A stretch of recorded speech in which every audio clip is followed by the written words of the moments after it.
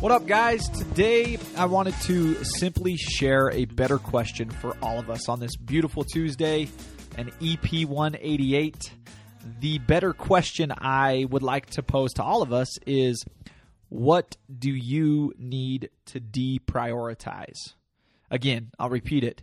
What do you need to deprioritize? Ask yourself, what do I need to deprioritize? Look, life is busy. Life bombards us with a lot. There is plenty of trivial matter we can all fall susceptible to. The truth is, we all do fall susceptible to trivial things at times.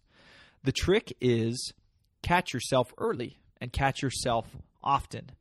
This is a better question to loop back to on a regular basis in order to get yourself back on track. With what? Get back on track with your vision. Get back on track with your why. Get back on track with your goals. So again, in light of getting back on track, I'll ask, what do you need to deprioritize? What's impacting the needle in a negative way? Are you spending too much time scrolling through feeds? Are you staying up late at night? Are you staying late at the office and neglecting higher priorities like family? Are you leaving the office early and neglecting important, urgent matters on the work front?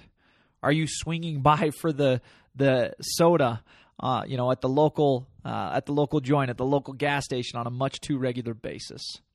Look, for each of us, it's different.